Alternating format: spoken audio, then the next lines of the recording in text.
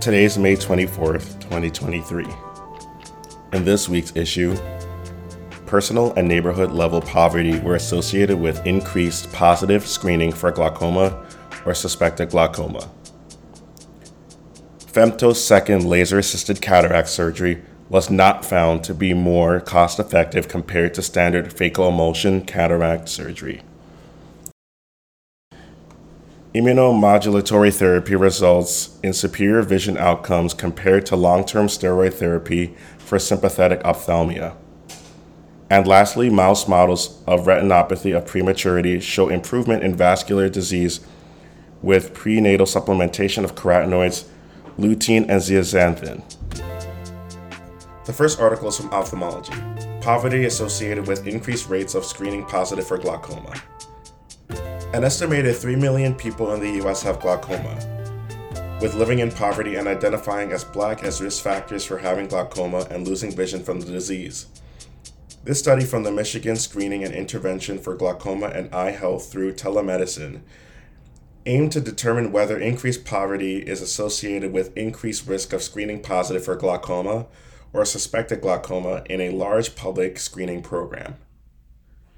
Patients from 2 low-income cities in Michigan were given free eye health exams by technicians, including visual acuity, autorefraction, intraocular pressure, fundus photography, and OCT. Ophthalmologists remotely reviewed the patient information, imaging, and test results and screened for glaucoma based on a number of criteria. Of the enrolled participants, 24% of participants screened positive for glaucoma or suspected glaucoma. Screening positive for glaucoma or suspected glaucoma was associated with being older, identifying as Black or African American, having an established eye care clinician, and not driving a personal vehicle to the appointment. This data suggests that programs should screen and support populations at high risk of glaucoma in the U.S. and provides new evidence to help the USPSTF revise its recommendations for screening, in which they currently state that there is no sufficient evidence to support screening for glaucoma in asymptomatic adults. The next paper is from JAMA Ophthalmology. Bespoke versus machined. The cost-effectiveness battle of cataract surgery. While femtosecond laser-assisted cataract surgery has well-documented efficacy and safety, its cost-effectiveness continues to be an important factor in moving it forward as a viable alternative to phacoemulsification's handmade incisions. Efforts to better understand how its cost compared to phacoemulsification cataract surgery has been a pre-planned secondary objective of the original economic evaluation of femtosecond laser-assisted cataract surgery trial. In this multi-center randomized clinical trial, 870 patients in France were treated with either FLACS or PCS from 2013 to 2018 and cost of care analyzed at the 12-month interval. The total mean cost of care at 12 months was $7,787 for FLACS and $7,146 for PCS, a difference of approximately $600. The two arms had very similar qualities, leading to an incremental cost-effectiveness ratio of $150,000 per quality-adjusted life year, or QALY. Given the frequently cited cost-effectiveness range of $50,000 to $100,000 per QALY, more research and work need to be done to lower FLACS costs and advance its effectiveness. The next paper is from the American Journal of Ophthalmology. Long-term immunomodulatory versus steroid therapy in symptomatic ophthalmia. Symptomatic ophthalmia is a rare condition characterized by an initial trauma to the exciting eye and subsequent granulomatous inflammation in both eyes, with no history of trauma in the contralateral sympathizing eye.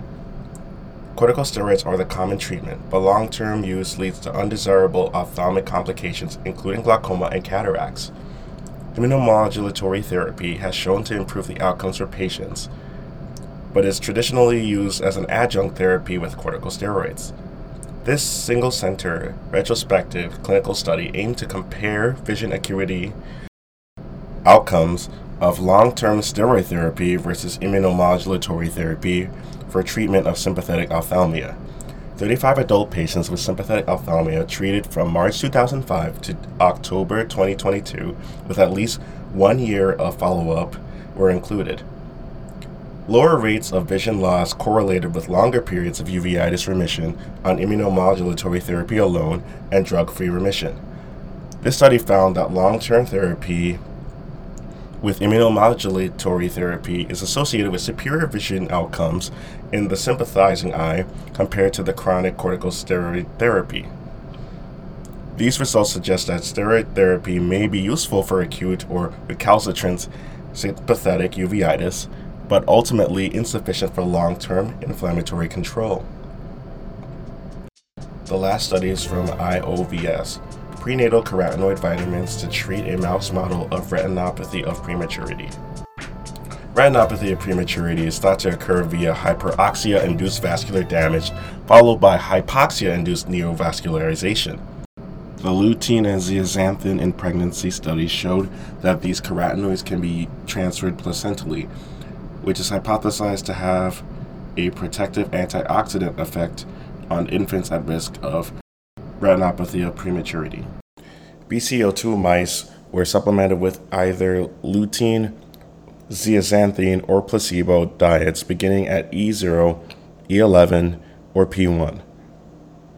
Oxygen-induced retinopathy was induced in pups at P7, and retina were isolated for histologic evaluation after hyperoxic and hypoxic phases. BCO2 mice were able to accumulate oral lutein and zeaxanthin supplements in their retina, unlike wild-type animals.